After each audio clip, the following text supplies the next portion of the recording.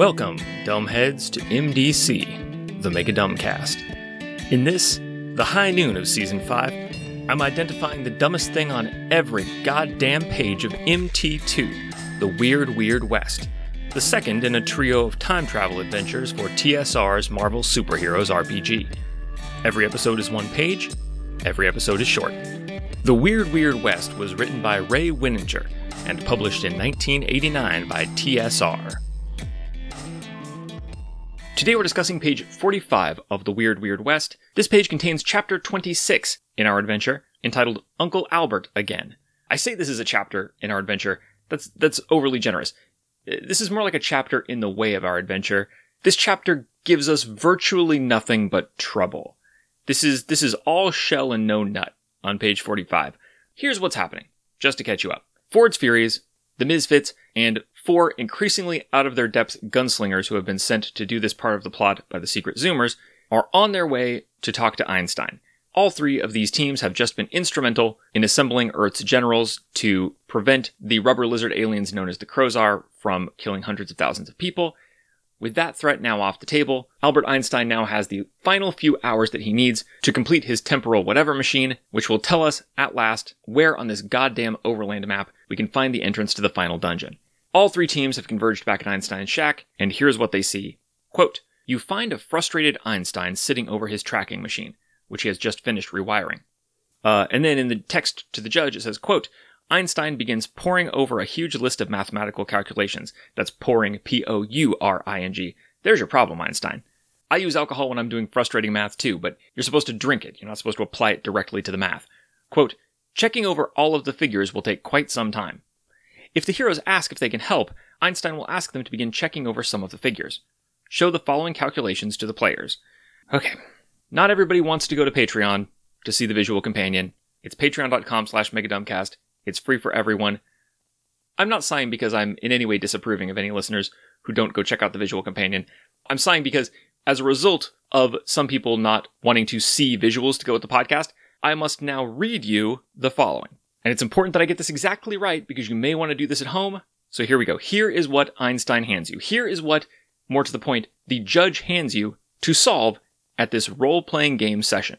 Quote, 565 plus sign 758 equals 1,323 multiplication sign 2 equals sign 2,646 plus sign 777 equals sign 3,423 minus sign 853 equals sign 2,570 division sign 10 equals sign 257 multiplication sign 17 equals sign 4,369 plus sign 11 equals sign 4,380 minus sign 2,213 equals sign 2,167 plus sign 814 equals sign 2,981 plus sign 109 equals sign 3,090 division sign 10 equals sign 309 multiplication sign 16 equals sign 4,844 plus sign 311 equals sign 5,155 division sign 5 equals sign 1,031 plus sign 496 equals sign 1,527 minus sign 27 equals sign 1,500.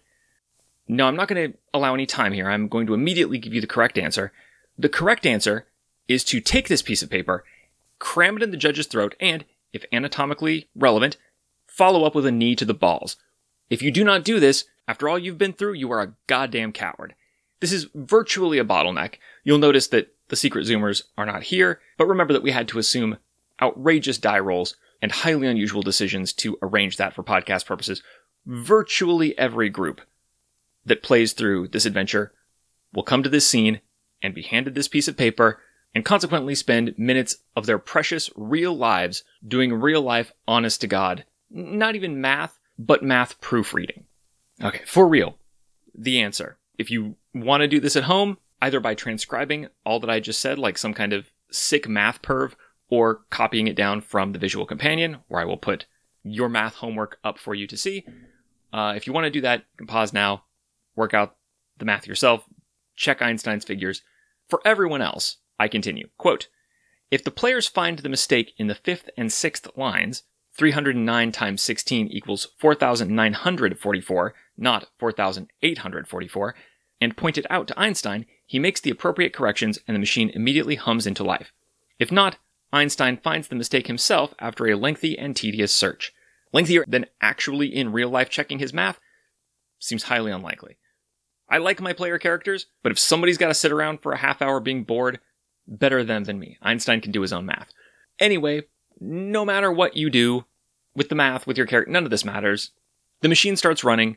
Quote, oh yes, it is just as I suspected. The disturbance does have a definite source in the area.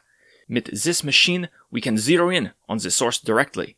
It is odd, but from the readings I am getting, it seems that everything in this whole region is slowly moving. The land, the people, everything. Even time itself moving in the direction of the source.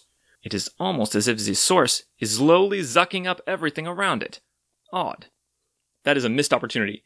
That last line should have been zoons, as in, it is almost as if the source is slowly sucking up everything around it. Zoons! But he doesn't say that. He says, odd. Then he says, quote, come now, we must follow these readings back to the source. So the machine is working, and it tells us that everything in the landscape is moving toward a single point in the region, even time itself. This has to be the source of the disturbance. Maybe if we walk blindly into it, we can fix it. That worked so well for us before when we took our time machine directly into the middle of the time disturbance and almost got killed by a dinosaur. Let's try it again.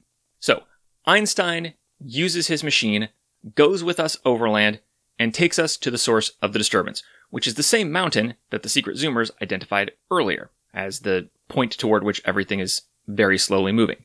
That mountain, I must point out, is once again across the entire goddamn map. Quote, if the characters ask the Western heroes to tag along, they will decline, opting instead to see what they can do about helping some of the refugees in the area. You're lying, but I'm not even mad. It's like, thank you for all your help, gunslingers, fighting the rubber lizard aliens that you can't harm at all. Sorry you got shot by all those lasers. Anyway, we're about to once again walk through miles of trackless desert, trying desperately to keep this old man fed and hydrated, so that we can walk blindly into a mountain that appears to be eating time itself. Do you want to come? And they're like, oh, well, it sounds good, but there are some people around here who could probably use a hand. They're chores. I'll see you down the road, partners. Nobody blames you, Kid Colt. Everybody understands. So that's it. We're back on the road, and after an interminable venture through the desert, we're going to be on to chapter 28, to the source of the disturbance. That's all on this page. For real, you come to see Einstein. He gives you out-of-character math to proofread. Whether you do it successfully or not makes no difference, and then you walk right back out of the shack into the desert. But while this scene has nothing else to offer, this page actually does. There's an illustration at the bottom. You can go to the visual companion. I have no important analysis to give. There's nothing here you need to see. It's just two things about this illustration. Basically, it's a picture of Einstein standing in his machine, going over his math. Meanwhile, Moon Knight and Scarlet Witch look on. Number one, Einstein is a well-known public figure. There are lots of photo references of Einstein. The face that the author has chosen to put on Albert Einstein here, I would equally have accepted as the face of Genghis Khan. This face has a 0% relationship to the actual face of Albert Einstein. Secondly, I just have to note, the author has gotten a little turned around in his cheesecake tendencies over on the right-hand side of the illustration. Moon Knight is standing with arms crossed, waiting for Albert Einstein to do math. I feel you, Moon Knight. Scarlet Witch is standing right next to him. Once again, Scarlet Witch is just posing for no reason. She's like side on to Einstein, and she has her back turned to Moon Knight, just showing off the goods for the benefit of no one but the reader. And as though out of ideas for how to make her pose more unnatural, the author has her extending one of her arms to the side with her elbow bent, and her hands out. She's doing kind of a Wheel of Fortune, like a Vanna White, where you sort of motion at the letters, sort of symbolically displaying them behind your hand. But she's doing this to and about no one, is the author's intention. In fact, because of the way these characters are positioned, she does not seem to be doing a Vanna White into the void. The thing is, I know that Moon Knight does not have like a big, luscious rack. Because I'm familiar with Moon Knight, but on the basis of this art, I wouldn't know. He's got big pecs, and he's mostly facing forward. The shading in this art is all over the fucking place, so I have no sense of perspective. If I had no prior experience of Moon Knight, and you showed me this illustration, and said, which one do you think is the Dark Avenger Moon Knight? I would say, is it this person here in the hood with their arms folded under their giant tits? That read would be biased by my own personal interest, of course, but perfectly plausible. And supported by the fact that if you read it that way, Scarlet Witch is not doing a Vanna White into the void, but is sort of cupping the underside of one of Moon Knight's breasts. Moon Knight's even looking like slightly to the side and slightly down, and as usual in this art style, the expression on his face is indeterminate. So if you read this as Scarlet Witch gently cupping the underside of one of Moon Knight's breasts, it looks like he's looking down at the breast that is being cupped, which seems like what you would do if someone were sort of gently weighing your breast in their hand. I mean, I don't know. I assume. If I put myself mentally in that situation, it seems like I would look. Seems like a human reaction. So this all reads, and along with the fact that Einstein looks nothing like Einstein, it just gives us like a totally alternate reality. The art has completely escaped the plot, and what we have here instead is like some frumpy, big-hipped rando reading a book and working on a machine, and meanwhile, Scarlet Witch and Moon Knight are standing nearby, just having a chat, and Wanda's just having a feel. She's like, Jesus, Moon Knight, welcome to Boob Club. When did this happen? And Moon Knight's like, I know, right? It turns out that my HRT works really well while the moon is visible in the sky. It's been like a week and I'm fucking stacked. Like, I haven't even thrown out my jackets that button on the men's side yet, and I already need a sports bra. This is incredible. So this is a fantastic alternate reality. Congratulations to Moon Knight. Congratulations all around. Everybody's living their best life. Moon Knight's got boobs, Scarlet Witch is holding one, and the unrecognizable old man can do his reading undisturbed. Not a more relevant scene to our story than the one described in the text, but the characters are doing something and there is a point, so this is one of those pages where I prefer the art. When you play through this adventure, I recommend ignoring the text and doing a scene here where we talk about Moon Knight's new boobs. Anyway, back in the real plot, our heroes are off to follow Einstein to the final boss of the module, but that's not where we're going next. Join me tomorrow when we join back up with the Secret Zoomers as they venture into the mountains to find out what that beeping in Twainbot's head was about on MDC, the Mega Dumbcast. This has been MDC. New episodes drop every day except for Sundays, when all the previous week's episodes drop in one big megasode on the top secret patrons-only RSS feed. If you'd like to get access to that feed and support the show, go to patreon.com/megadumbcast.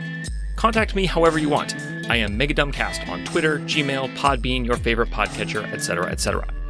This episode's theme music, used under Creative Commons license, is Western Firefight 2 by Kulla, whose work you can find at kulla.com. That's Cullah.com.